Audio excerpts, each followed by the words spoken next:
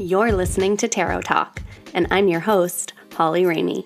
I'm going to serve you some practical magic and give you tips and tools to bring the mystical into your everyday life.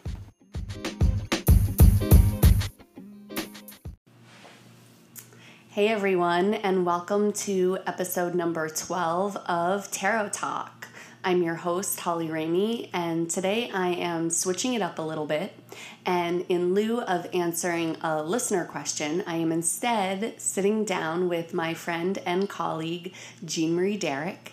And she is a licensed Ayurvedic practitioner and herbalist, as well as an Iyengar yoga teacher. Welcome, Jean Marie. Thank you, Holly, for having me here. Absolutely. So let's just get started and tell us a little bit about what you do and how you got started doing what you do. An Iyengar teacher. Okay, well, what happened was years and years ago, I used to work at YWCA in Manhattan, actually, running a weight room. And this woman came in. She was an Indian woman. She's coming from India.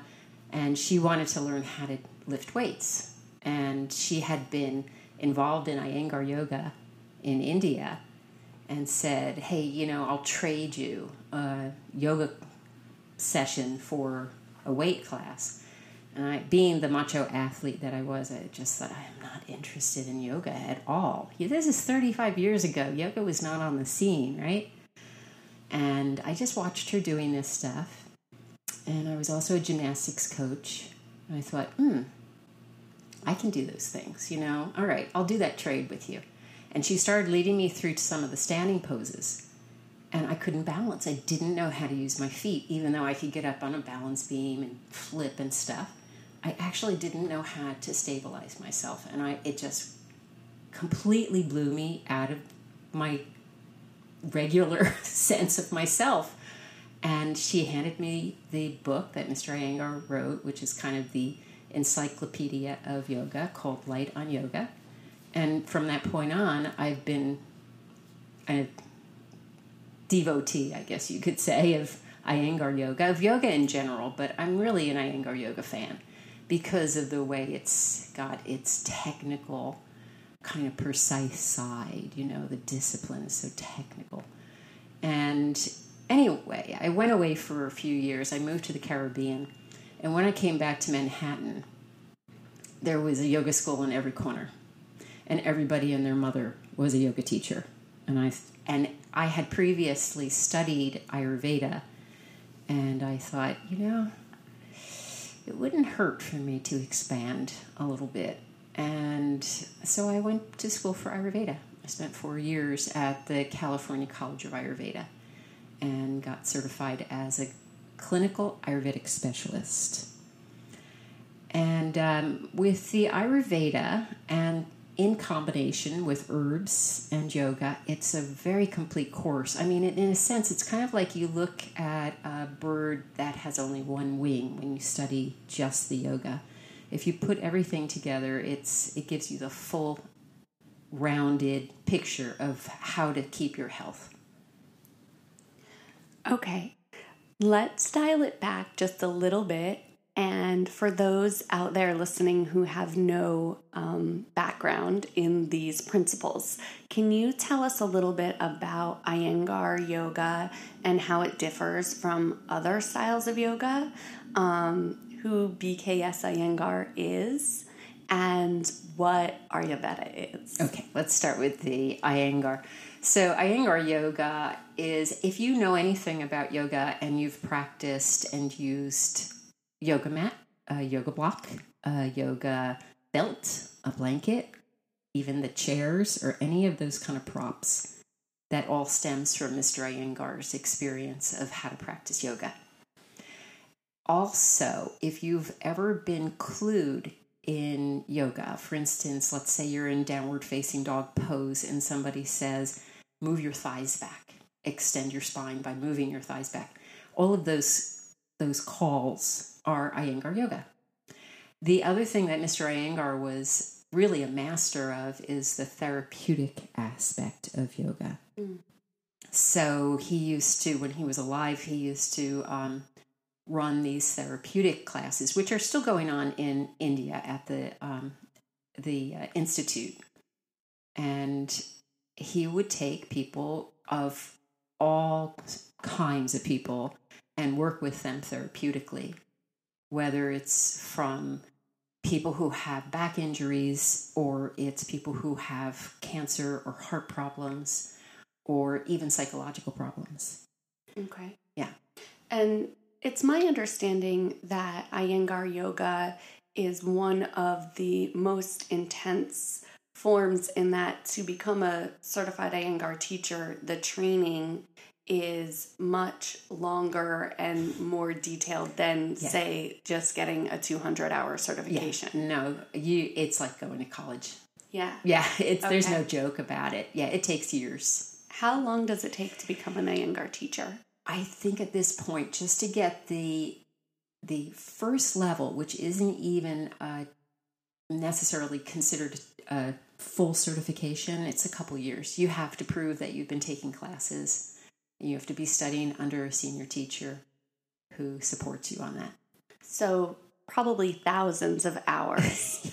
Thousands, probably, yeah. As compared to a 200-hour, which is what most teachers have, and that is, done over the course of maybe a month to 6 months. Yeah. Okay. Yeah, it's no joke. Yeah. So it's kind of like the PhD big daddy of yoga teachers. I never thought of it, but that's probably a good way to put it. Yeah. Yeah. Okay. So then tell us a little bit about Ayurveda. Now, you said you studied Ayurveda first and then Iyengar yoga, or kind of at the same time? Yeah, at the same time. So I started studying years ago with a teacher named Dr. Svoboda, and he started the school in New Mexico with Dr. Ladd. And I would take workshops with him. We do weekend workshops at different places, and I would always study. For years I studied with him, and I found it just so interesting, the whole Ayurveda thing. It's so ancient. It goes back. It's the oldest form of medicine that has continually been practiced. The oldest form of medicine that has continuously been practiced on the planet. It goes back some 10,000 years. So it's really prehistoric. Wow. The only thing I would say that's older is shamanic practices. But in a sense, it kind of comes from that.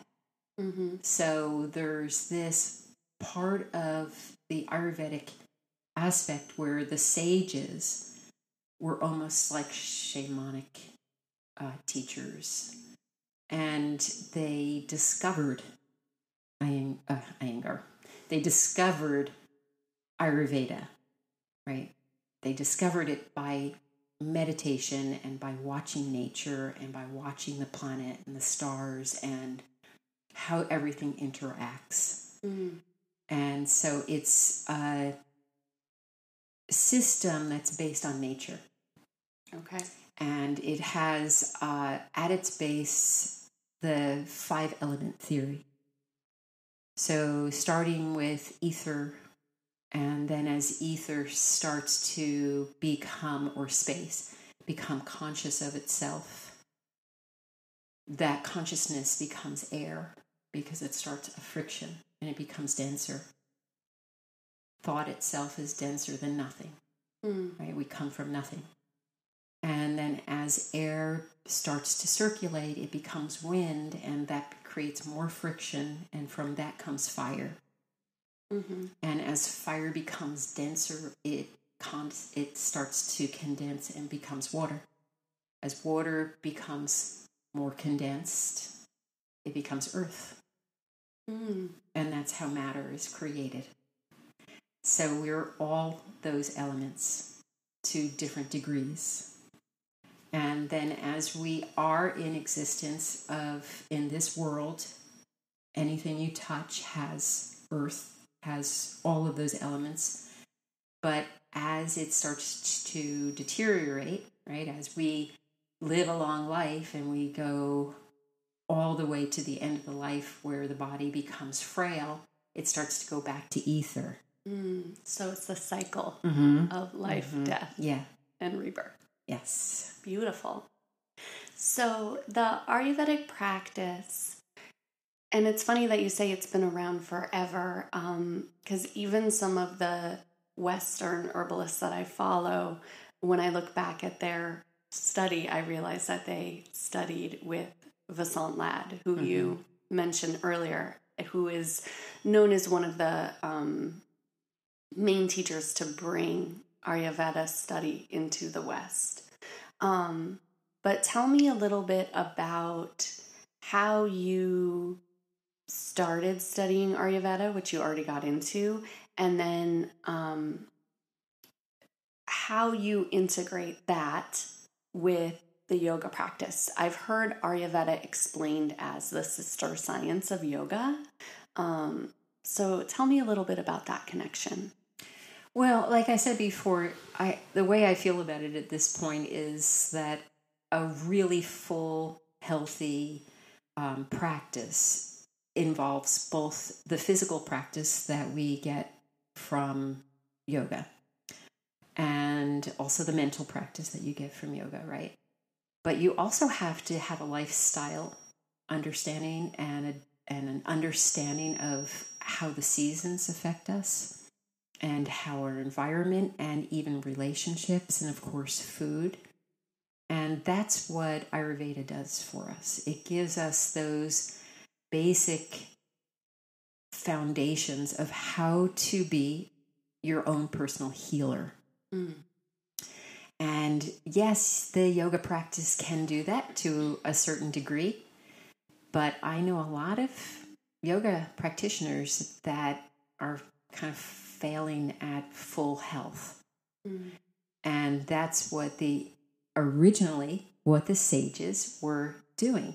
They brought in all of this to support the yogi to reach enlightenment. So in the Ayurvedic practice, you mentioned the elements and you mentioned the seasons. And from what I understand, they call these elements, or they break them down into types called the doshas. So we as people have a dosha, or a combination of elements that are strong and some are weak. And then the seasons are based around that as well. So tell me a little bit about when you're looking at a person, how you diagnose, what is the approach that you take in Ayurveda. And also the one thing that I've noticed is that, like you said, there's this focus around lifestyle. So unlike Western medicine, where we go to the doctor when we're sick and we are given medication to help with the symptoms, Ayurveda takes a look at the lifestyle in a holistic way, the foods we're eating, what time we're waking up, what time we're going to bed. Can you talk a little bit about that? So the lifestyle is really the first thing that we look at, lifestyle and digestion. So it's called Agni. If your digestive fires are weak, the food that you're taking into your body, which is your first medicine, right? Food is your first medicine. It's not going to be assimilated, it's not going to be digested, it's not going to be eliminated, etc. So your whole digestive system is actually giving you your first stage of medicine. But with that as well is the fact that you're sleeping well and that you're dealing with relationships, that you could say that a relationship is also medicine. Is it feeding you, or is it taking away from you? Is it making it so that you are an unhappy person, or is it giving you a sense of wanting to be in this world and participate and having pleasure and having passion and being able to fulfill your own needs and desires? That's so interesting because I've never been to the doctor and had them ask me anything about the food that I eat or the relationships that I'm in, unless it is a mental health practitioner. The other thing that I noticed is that there have been so many studies about gut health and how it's linked to mental health. So that's also a really interesting connection that Ayurveda brings that all together. So when someone comes to see you, how do you determine this stuff? Like, what is the process? So if I'm coming in, where do we start? We start with a questionnaire. Okay. Yeah. So if you're dealing with an Ayurvedic practitioner like myself, that questionnaire takes about 2 hours to get through. Wow. Yeah. And it's not only the questionnaire, but we end up looking at your tongue, looking at your eyes, taking your pulse, looking at your skin, looking at the whole form of your body. And we determine something called a prakruti, which is your first creation or your first constitution, which you acquired at the moment of conception. And it has to do with your parents' genetics. It has to do with their relationship. It has to do with the food that they had eaten that day. It has also to do with the climate and the season. But it also has to do with the energy of your soul coming in at that moment. You could say that every time there's a conception, there's another big bang. Wow. Little bang. Yeah. And that's the prakruti. That's the imprint. It's a blueprint of that person or that particular being. A bang is a result of a bang. Exactly. Oh my God. Right. Okay. All right. There we go. I couldn't resist. Yeah. Thanks, Holly. Okay. So then after that point, though, we have the influence of that prakruti, that being's prakruti, being influenced by the mother, right? So if your prakruti, if your that creation's prakruti doesn't match the mother's prakruti, then you already have an imbalance going on there. Interesting. Or if the mother's not eating according to her prakruti, so she's out of balance, and then it will also imbalance the new being within. If let's say there's stress between the parents or there's stress in the environment, so all of those things can create what we call a vikruti, which is anything after creation, and it really implies an imbalance. And in Ayurveda, what we're doing always is looking at the imbalance, working with the imbalance to start with the elements, to start to bring the imbalance closer and closer towards your original prakruti. Okay. Now, does this happen? Yeah, I suppose once in a while you'll have that event happen when you feel a perfect balance in your system. You feel just almost like you get a flash of enlightenment. And that's kind of where you know that you've possibly come close to your prakruti. There may have been beings on the planet, maybe Krishna, maybe Jesus, who knows, who could hold their prakruti. We don't know. You know, that's kind of the idea there, though. The goal. In a sense, yeah. But it's kind of impossible because it's ever changing. It's impossible to hold it completely. So some of the things that change would be the seasons. And part of what you teach is how to adjust your lifestyle in accordance to and to become more aligned with what's happening in our natural environment. A lot of what I teach is also about trying to align our internal world with the external world and to develop an understanding that they're not really separate, right? So I guess maybe using myself as an example, let's say I come in and we fill out that questionnaire, and then you determine my Prakriti, which we have done.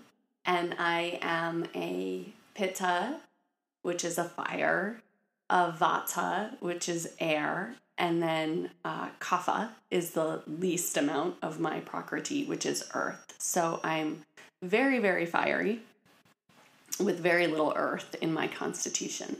So what would be some recommendations that you would give to me to help me find more balance in my lifestyle? Okay, so it's not, yes, we have your Prakriti, but it's more about your Vikruti.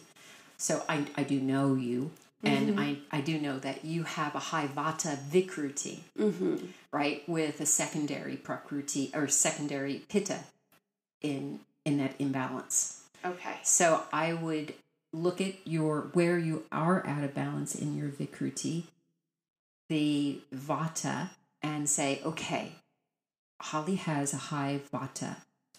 Vata tends to create things like imbalances, like maybe some anxiety in your life.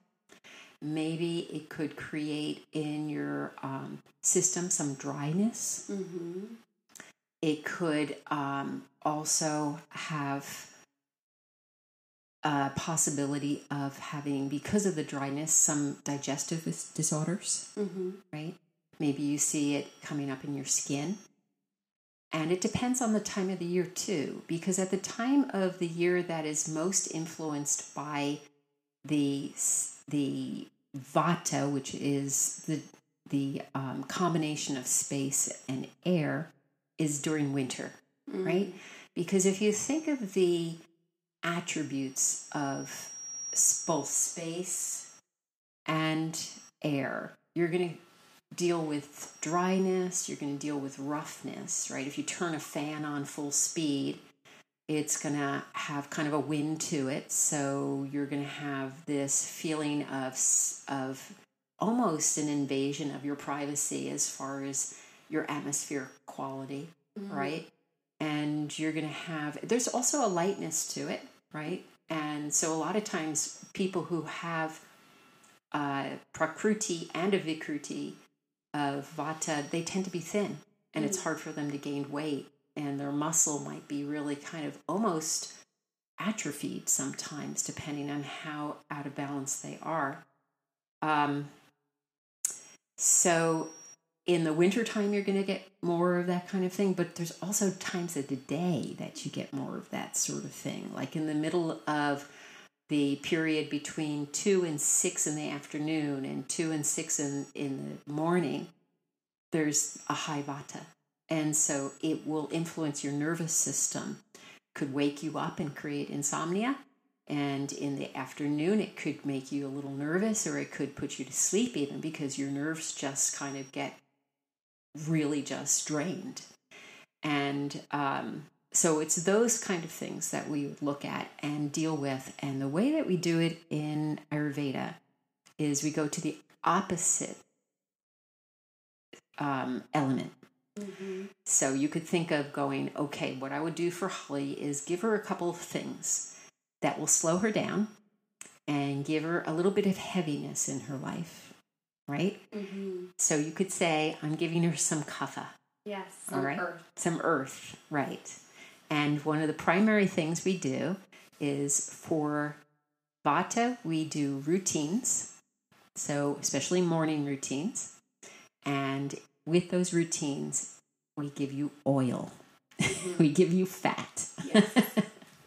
So I wanted to talk a little bit about that because it was actually around the winter that we had a session together, and it was during a time when I was having really high anxiety.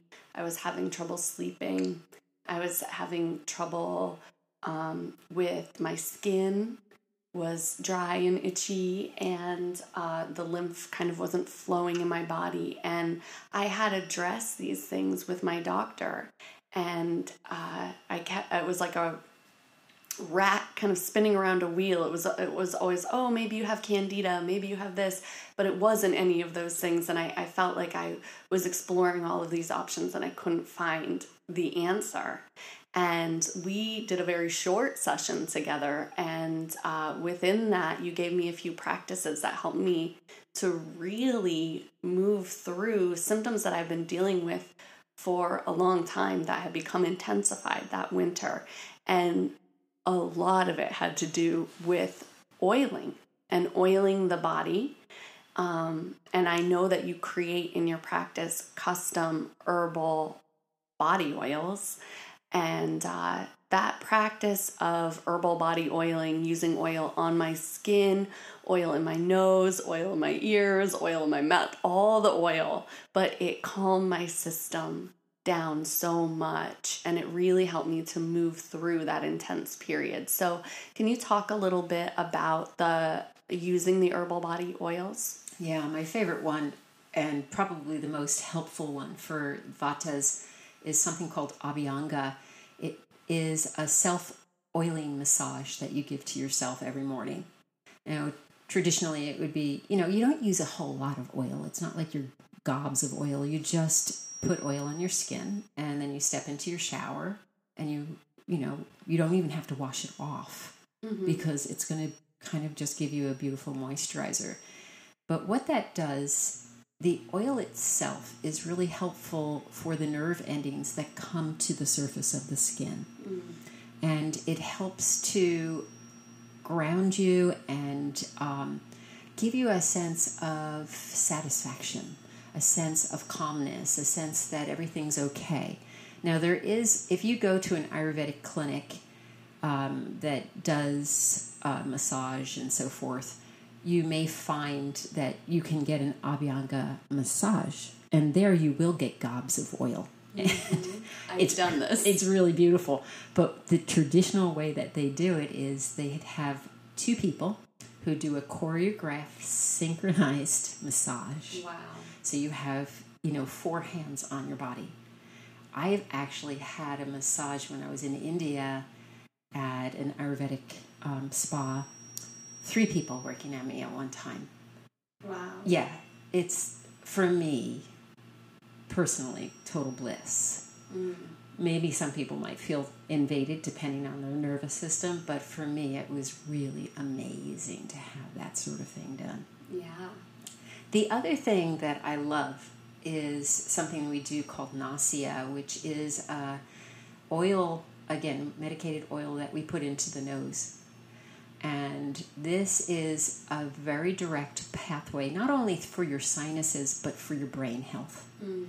So there's proven that if you have even just 1 drop, but 1 to 3 drops in each nostril, and you hang your head back, and for instance, if you were lying on the bed, you would just hang your head off the bed, let it drain into your sinuses. Within minutes, it will drain into your brain. It goes through the blood-brain barrier, and it will influence the brain. It's the quickest way to influence the brain. It's a very traditional way of getting brain health. Yeah. So what kind of things would you say that it helps with? Focus, clarity, changing maybe old, outdated beliefs, rewiring the brain? How deep do we go here? Oh, that depends on the person, right? But I definitely do one for myself. Every day I do brain health. So I put in that the kind of herbs that will support the brain, will support the nervous system. And then in the middle of the day, maybe I'll do one for mind health. And what I mean by that is just to keep my mind so that it stays steady. It doesn't go into patterns that might become influenced by, just moving around too much. And then before I go to bed, maybe if I feel like it, I might do one for sleep, like an insomnia one. Interesting. So we oil the body with a body massage. You put oil in the nose for brain health and lubrication of the sinuses, which is great for me, especially during winter when the heat is on and the sinuses get so dry. And then the last one that I have been recommended is the oil pulling, where you put oil in the mouth. Can you talk a little bit about that? Mm-hmm. Yeah, you just need about a teaspoon to a tablespoon of any kind of oil, basically. You could use olive oil. I personally like to use coconut oil because I have high pitta and coconut oil is cooling. But for you, I would say sesame oil. Mm-hmm. And you just take a little bit, you swish it around. You could put a little bit of flavor to it, like a little touch of a peppermint, essential oil in it or something, just to make it yummy. Mm-hmm. And you hold it in your mouth for, 3 minutes, 5 minutes, swish it around. Sometimes, most of the time I take my shower with it and then spit it out. Don't spit it into your sink or anything, right? Put it into a plastic bag or a plastic cup and, throw it out that way. And because you're going to ruin your pipes. Okay. And then when you're done with that, you could have a glass of water if you want to. And that's one of the routines. So that would be a way. These kind of things are the things that are suggested to do in the morning. We call this kind of morning routine Dinacharya. Dina means day, and Charya means routine. So you set up these different kinds of morning, afternoon, and evening routines. The reason why these are so effective is because if you do have somebody who has a nervous system that's a little imbalanced, and creates an anxiety or a depression or something, you already have a routine that is a positive thing in your life, and it's going to allow for the nervous system to calm down. You don't have to have that inner dialogue going on. You get up in the morning, you oil your skin. The inner dialogue doesn't have to chat. You put some oil in your mouth and you swish it around. Again, you don't have to chat to yourself. You don't have to have the voice going on. Maybe while you're oiling yourself, you choose to do your meditation at that time, etc. So these are the kind of things that will really help somebody who has that high anxiety. And there is a list of things I could give you for your Dinacharya, but it's very particular to that person. So maybe the person doesn't want to meditate, right? Maybe they'd rather do vocalization, or maybe they'd rather listen to somebody doing a mantra. Or maybe they're the kind of person who likes to work in the kitchen. So they would go in the kitchen and start prepping their food for the day. It really depends on the person. And each of these recommendations are tweaked per person. So when you talk about diet and lifestyle and herbs, in Ayurveda, there isn't a set thing. It's always individual. And maybe the person doesn't need so much in the morning, but they need it more at night before they go to bed, so that they kind of clean themselves of the energy of the day. Interesting. So it sounds to me like Ayurveda is more of an approach to our daily life to be practiced every single day than something that you do to cure yourself from illness, the way that we kind of approach the medical system here in the West. Yeah, it's preventative. Exactly. Yeah. That's the word I was looking for. Yeah, and the other thing about it is that once you do start taking care of yourself, it's fun. It's so much fun to do. I was thinking about this the other day. Somebody I know, very dear to me, doesn't drink enough water, right? And I'm looking at it and I'm thinking, my cat takes better care of herself than you do. She at least goes and she hydrates herself during the day, and I don't see you doing that. It's kind of interesting how self-destructive the human being can be because we can think.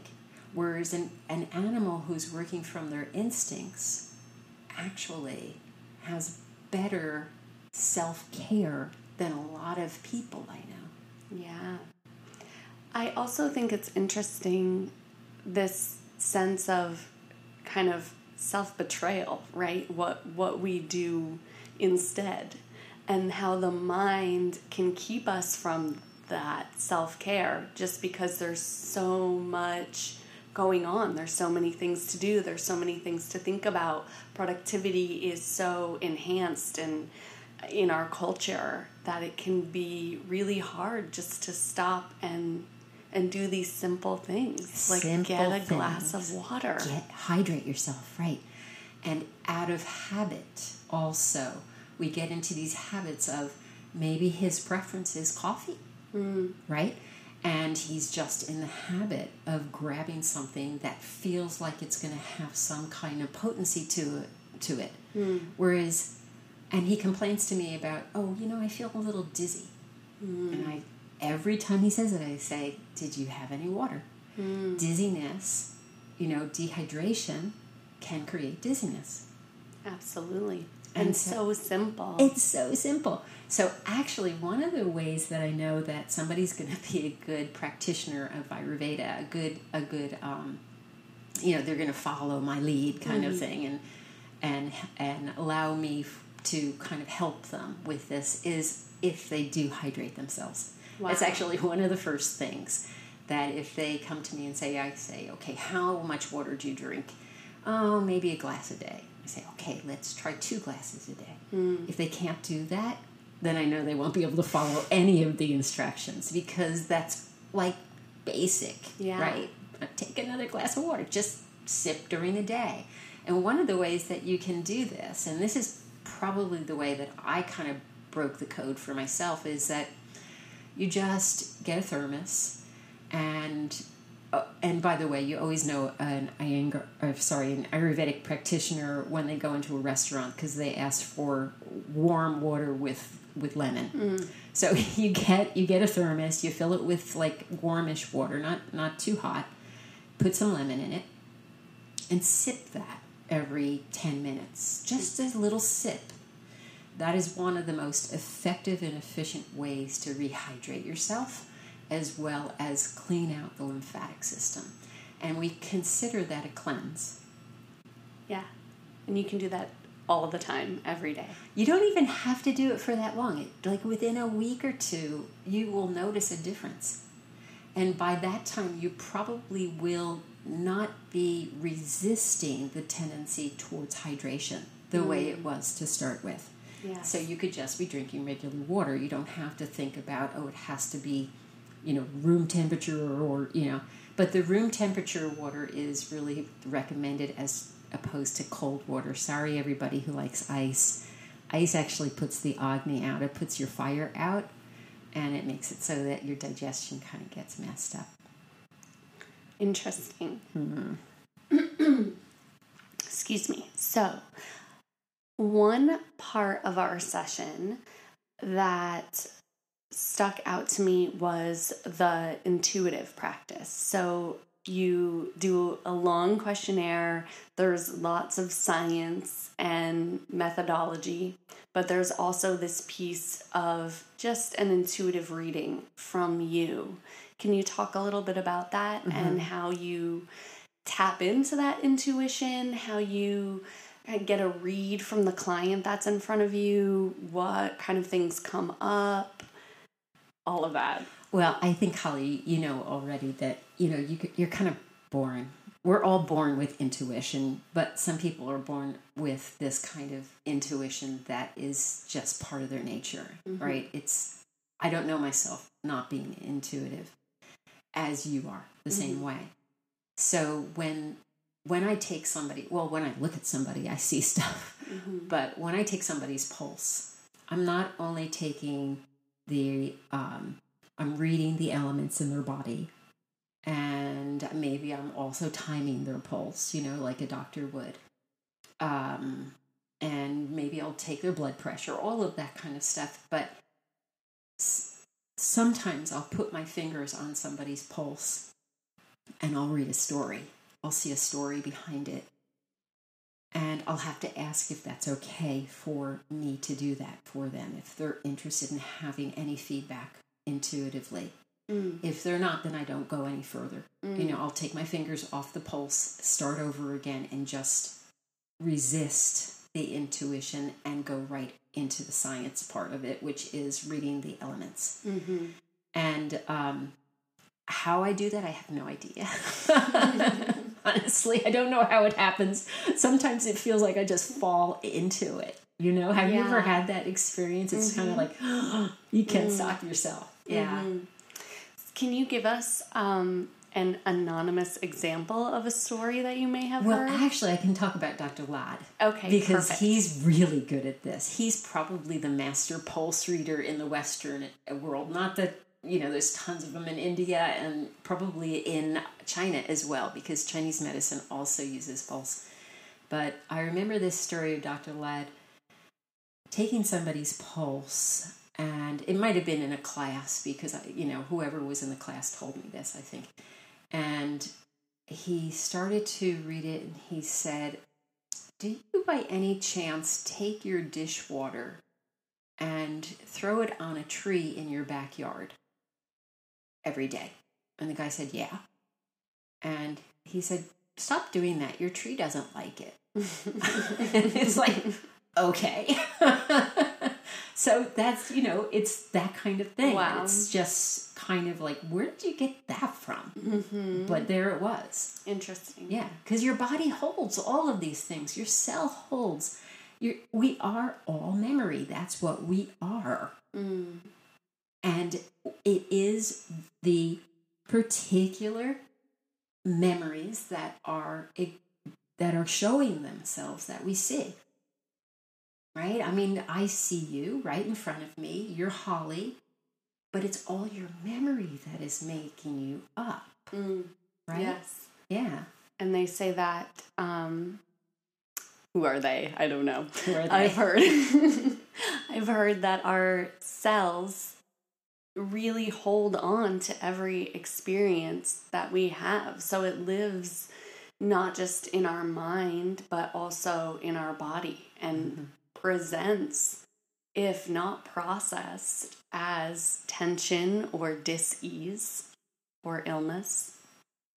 Right. Or, deep illness. I mean, you can take somebody who can really exaggerate a very simple situation, like, I don't know, having a relationship with their mother that wasn't the most positive, and turn it into mental illness, right? Yeah. Whereas somebody else could take that same situation and see it as, wow, okay, that wasn't the best childhood, but I'm a stronger person because of it, and I can help other people because of it. So it depends then on self-care. It depends on how the elements are playing out. It depends on your prakriti, on your vikruti. It depends on all of these things, and it depends on your choice. So choice is also considered a feature or factor of self-care.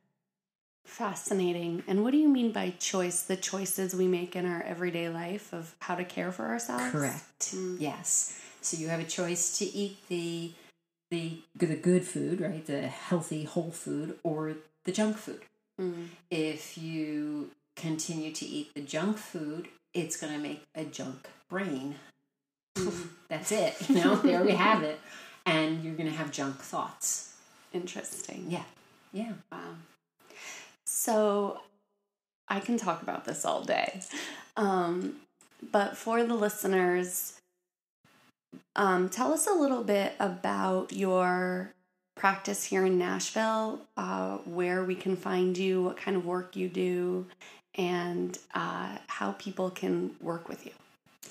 Well, you can find me at www.i-ayurveda, that's spelled AYURVEDA.com. And what I do is I see people, if you're local, I prefer it because I really like to be able to touch people and see them and speak to them and communicate with them.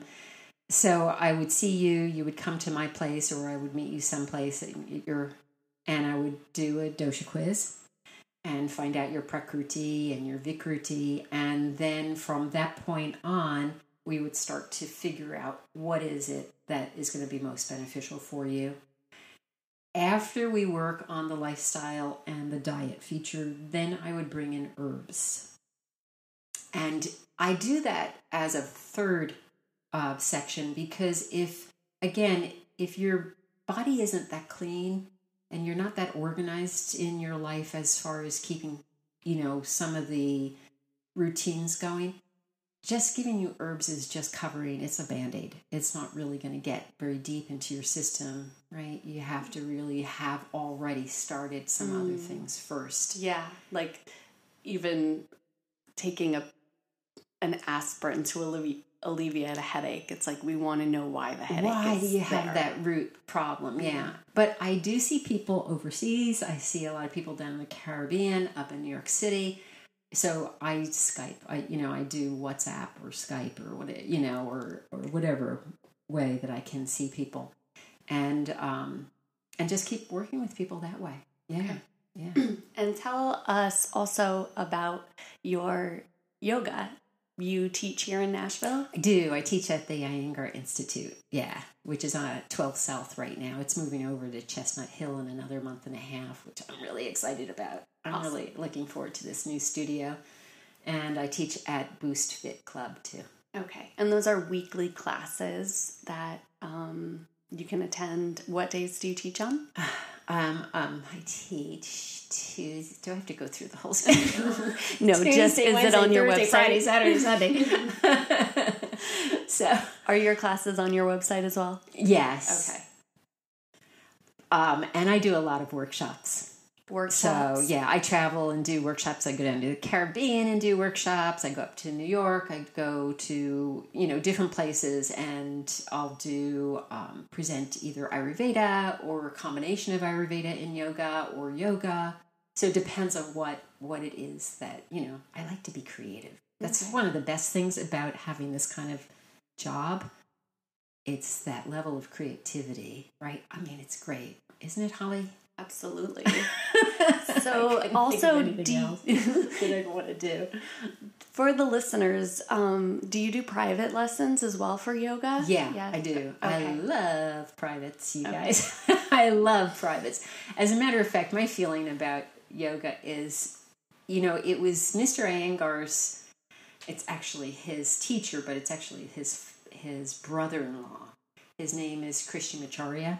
He's actually the guy who, his prana is the reason why we have yoga in the world at this point. He was the guru of Mr. Iyengar, of Desikachar, who's his son, and who started Vinaya Yoga, and of Pattabhi Jois, Ashtanga Yoga. Mm-hmm. And so you can really think that it's Krishnamacharya's prana, his karma that spread yoga across the planet. So,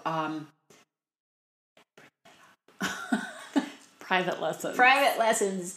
Before Krishnamacharya, it was always private. Yes, yoga one-on-one was with your taught teacher. One-on-one, and he was the one who first started doing classes. Absolutely. Yeah. So private lessons are definitely the way to go. And you customize the practice for that person because you know so much and you can just look at them and see their dosha. So you know or their prakriti or their vikriti. And you can understand the physical movements that would be best for them as well. So, and I just love therapeutic yoga too. So that's injury management, working with illness, all of that. All of that kind of stuff, So if, like I mentioned earlier, Mr. Iyengar was just the master of therapeutic yoga. So everybody who's trained in Iyengar yoga is trained. We don't call it yoga therapy. We just call it yoga. It's like there's no way to separate the two. It is therapeutic in itself. It is or can be. Yeah. Amazing. Well, thank you so much, Jean Marie, for sitting with me today and bringing your wisdom to the podcast. Thank you for having me, Holly. And also for you listeners out there interested in working with Jean Marie, definitely check out her website. I'm going to link it down in the show notes. And stay tuned because we will be teaming up to present a workshop on Ayurveda and some of the principles soon, right, Jean Marie? Yes, sometime definitely, this year, within the next 3 to 4 months. Look out for a workshop and go check her out. Thanks for tuning in.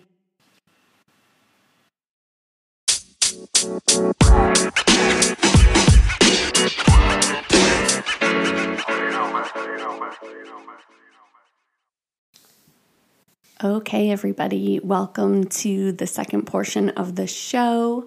I hope you enjoyed that interview with Jean Marie, and I did really enjoy switching it up for you guys this Virgo season, and it is really in Virgo fashion to talk about Ayurveda and things that bring us a more healthy and clear physical body. So let me know what you guys think, if you like the interview format, or if you'd like to continue with asking the questions and doing mini readings. On my website, there is a podcast page with a little form that you fill out. And in there, you can ask a question. And ask me any question you want. You can ask me a specific question that I can answer through the lens of the tarot, or you can ask me something more general about what I do. Okay, you guys, so stay connected with me. And of course, if you haven't already, please support the podcast. If you enjoy listening, give me a 5-star rating, share it, review it, post it on your socials, send it out to your friends, whatever works for you. You can also support through Anchor. And couple announcements before we dive in. I am offering a few events this month. I am offering a fall equinox workshop at Kali Yuga Yoga. So if you're in Nashville, that is going to be on the equinox. I believe that's Sunday, September 22nd from 2 to 4. It's going to be a 2-hour restorative workshop. I'm going to offer Reiki. We're going to do breath work, meditation. We're going to take a really deep dive into aligning with the change of seasons. We're going to talk about the Vata energy, right? So if you just listen to the interview with Jean Marie, you heard us talk about Vata season. So Vata is the air element, and we're going to talk about how to balance that and how to align with the season when we are moving into this element and the effects that it has on the body and how we counteract those effects, right? So that is on September 22nd, and then I will be celebrating the new moon in Libra, which I have a new moon ceremony every single month, and that is also on a Saturday the following week, and you can find all the info on those and a place to sign up, RSVP on my website, and I have a new offering that I'm creating now, which is a full tarot course. So this is going to be an online course of pre-recorded videos. I'm going to launch it around the new moon in Libra, and it is going to be a comprehensive deep dive, but you can do it at your own pace, or you could do it in the weekly format. It's totally up to you. You're going to have the opportunity to ask me questions. We'll have a few live videos so you can work with me one-on-one to get feedback. And this is something that you can do kind of in the 8-week format, or you can take it at your own pace and go a little faster, and you'll have it forever.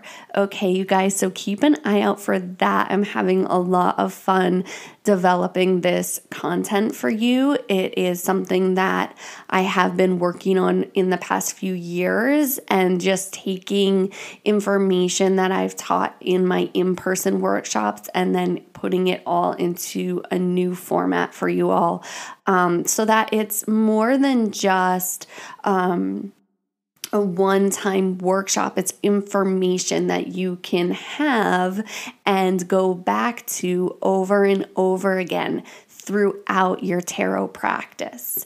I did something similar in my personal practice, and I go back to that all of the time, and it's really, really useful. So I hope that it will be useful for you guys as well. Stay tuned for that. And I do have one spot left in my mentorship program. I'm just going to fill one more spot, and then I'm going to take a break for a while to focus on this online course that I'm creating and a few other projects that I have in the works. So my one-on-one mentorship is a 10 to 12 week program of working with me one-on-one. And it's a customized format. So we really just look at all of the offerings that I have, and you pick, and I can help you pick depending on a session that we do together. We start with a chakra healing session. We use the cards, we do Reiki, we look at where you are on a physical level, on an emotional level, on a mental level, on a spiritual level, and we decide what to dive into to give you the most growth. Okay? And so this is a program where you might focus on tarot. We're going to dive into Reiki. You might be more interested in the moon ceremonies or spell work, or taking a look at yoga and yogic techniques. So it's all there for you. There's an application on my website if you're interested in that. I'm only going to fill one more spot, and if you're really ready to up level, I'd love to have you. So come on through, you guys. Let's dive into the forecast now. Thanks for listening to those announcements. So I'm going to be honest. When I first looked at these cards, my first instinct was to reshuffle and pull again. But you guys, if you have cards, we can't do that, right? Sometimes our medicine is a tough pill to swallow. And this one was like a little bit of a horse pill for me, but c'est la vie. And the reason being is that the first two cards I pulled are the Knight of Swords reversed and the Queen of Wands reversed. Now, upright, I love these energies. This is exactly what I will get down with, right? Quick, fast, forward movement with the Son of Swords. And Queen of Wands is just my bitch. She is my jam. She is the queen of fire. She has this perfect marriage of the second chakra and the heart chakra. She's really a bad bitch. But all that fire energy, when it comes up in a reversal, it's not all that. It can be manipulative, it can be controlling, it can be extremely impatient. And the exact same thing with the Son of Swords or the Knight of Swords reversed. In his upright position, he moves forward with precision, with clarity, with focus, determination. In his reversal, he is reckless. He is not looking in his blind spot before he switches lanes. He is unfocused, and he is also extremely impatient, right? So both of these energies really like to manifest and drive forward with the quickness. And in between them, I'm pulling the King or the Father of Pentacles upright. And he is asking us for patience. He is asking us to move forward slow and steady. He is asking us to find beauty in the mundane.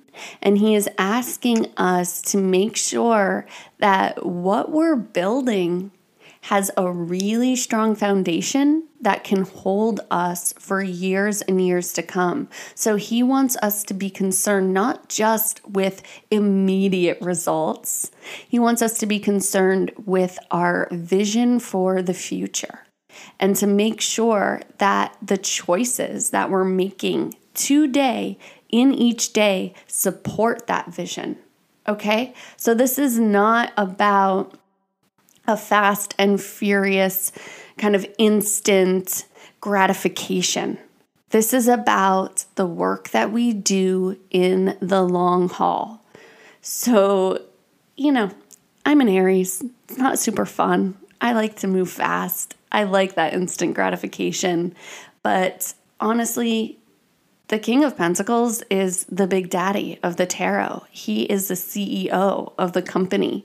He's rich, and it's because he works with slow, steady, trustworthy, loyal, dedicated, patient earth energy, right? So I think that it being Virgo season, right? We're in that earth element. It's asking us to really look at the things that bring us structure, stability, what makes us feel safe, what makes us feel grounded, what makes us feel at home in our bodies, and to cultivate more of that.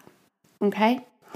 Now, the last card that I pulled as the result of all of this work is the Ace of Swords reversed. So there is a new idea coming through. There is a new perspective, a new way of thinking about things, but it's reversed. So we have to do a little work to get there. And through that, I'm pulling the Four of Swords, which is all about resting the mind, stepping out of the kind of loop of ego, worry, and anxiety, and trusting. All right, you guys. So the work of this full moon in Pisces, right? Pisces is the sign opposing Virgo. The work of this full moon is going to be best done with our patience and our daily practices. You're not going to think your way through this one. You're not. And you're not going to produce your way through this one with action, okay? Or rapid action anyway. You're going to really have to take a step back. And with the Four of Swords, it's like, to me, it feels almost like the hermit. Like we want to go inward and observe. We want to step away from the monkey mind and give it a rest. It's time to take a look at those thought patterns that aren't serving you and let them go. When we learn to observe, then we learn to step back and be like, where is this taking me? How do I feel? How are these thoughts making me feel? And if it's not good, then we've got to shut them down. We have the power to shut them down and to rewire the brain and retrain ourselves to think in a different way. It takes a lot of introspection and it takes a lot of practice, right? And that's where the King of Pentacles and then the last tarot card I pulled is the Eight of Pentacles, which is just really strengthening that work of the King. Eight of Pentacles is the card of moving from apprentice into master by showing up and doing the damn thing every single day. But it's also about taking a look around and seeing what we have and how far we've come. So we can't forget, right, to stop and see where we are and the beauty that we've created. And I love the imagery that is on this deck, The Way Home Tarot by Baccara Whitner. It is a bee, right? The queen bee of the beehive. And inside the beehive, there's this magic. There's this kind of explosion of stars in the universe. And that really is where we are. And we've had a long summer. We've done a lot of work through eclipse season, right? Shaking loose and eclipsing out the patterns and the ideas that aren't working. And now it's time, right? Like we did in Leo, we're continuing to integrate these lessons, and we will for the next few years.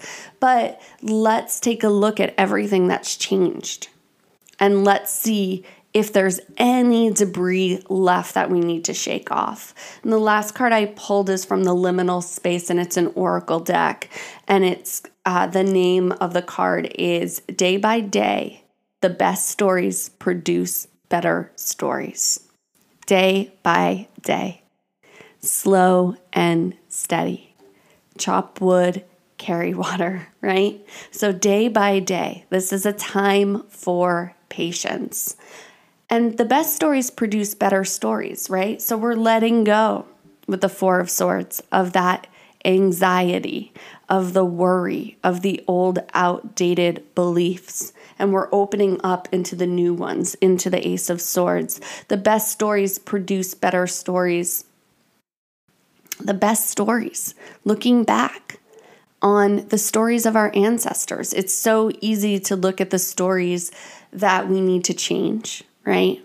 But we can also, with the Eight of Pentacles, look at the stories that we don't need to change, because part of your story is what makes you you. And so, the full moon is all about release. And when we're releasing, it's sometimes easy to step into this attitude of like, I've got to let this shit go. It's toxic. It's disgusting. Over it. What the fuck is wrong with me? Right? And that's not really the way that we want to release. We want to release with gratitude and love for the stories that made you you, because they are a part of you, and you wouldn't be you without those stories. And you are perfect in each moment, exactly where you are and how you're meant to be. And even the things that we are letting go of are maybe ideas that we're outgrowing, but they helped you to survive at one point. They were developed by the very intelligent system of your mind and body to get you through something where you may not have had really good tools to get through it. And you just keep learning and growing and adding more tools to your toolbox, and then you can shed, right? Like the snake shedding its skin. Then you can shed that skin and continue with a new one. And eventually you'll rub that one off too, because it's a cycle. And we're just in the wheel, life, death, and rebirth of these lessons. So day by day, the best stories produce better stories. We're ready to up-level these stories, but do it with so much gratitude for the ones that came before you. Thank your parents and the ways that they fucked you up, because they were just doing their best with the stories they had. Thank your ancestors. Thank all the people. Thank the shitty job and the shitty friendships and the shitty relationships, because they all taught you something and they all got you here to where you are now. Okay, you guys? So there is the medicine for this full moon in Pisces. I think I said full moon in Virgo earlier, but the full moon is in Pisces. The full moon is always in the sign that is opposite the sun sign that we're in. So we're in Virgo season. So the new moon is in Virgo, and then the full moon is in Pisces. Okay. And like I said, or I say every month, right? For the new moon, we focus on the intentions and manifestation. And then for the full moon, we focus on release and letting go. And then the moon continues to wane back down to new. So this reading is for the full moon in Pisces, and the weeks that follow is where this, it doesn't all happen in one day, you guys, right? It's a cycle. So this reading will cover this full moon energy that will continue to play out over the next few weeks, okay? So let me know how you guys are doing. I have some links down in the show notes for you, so check those out. Again, please share the podcast in any way or support the podcast in any way that makes sense for you. I thank you guys so much for listening, and I will connect with you again for the new moon in Libra. Take care.